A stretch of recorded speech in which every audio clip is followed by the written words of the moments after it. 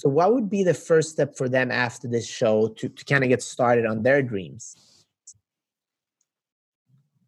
Let me think.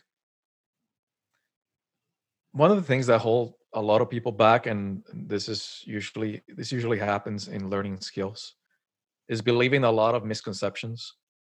Things like I'm too old for this, or I don't have the talent to do it. So I do talk a lot about those myths and how they're not real. We have proof that they're not real.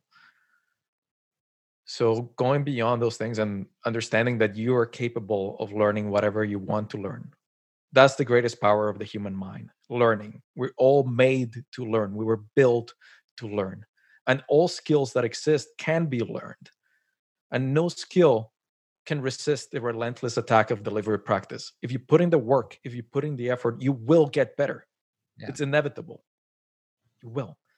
And then the other part, and this is probably the most important, and is as true for life as it is for learning anything, is the willingness to fail, the willingness to make mistakes.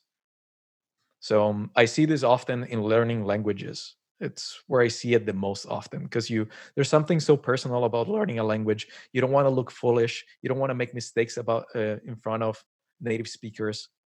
And I noticed that the people that go out and are willing to make those mistakes, to fail, those are the ones that learn it faster. Those are the ones that eventually learn the language, and they do it way faster than everyone else. And I fall on the first category. I'm the one that's too shy to try the language. And so it usually takes me way longer. And the important thing that I want to mention here is that I'm not advocating failure. It's not failing for the sake of failing. I'm advocating courage. It's the idea of going out there and knowing that you will have to make mistakes to get better at anything. That's the process. We all make mistakes. It's hard to remember that Mozart probably made a ton of mistakes learning his scales, and Shakespeare learning to write. We forget those things, but everyone had to go through the same process. Yes, some move faster than others, but we all have to go through the same process. No one skips it. There's no exception ever. No one has been born with a skill already in their mind. They all had to learn it and make tons of mistakes along the way.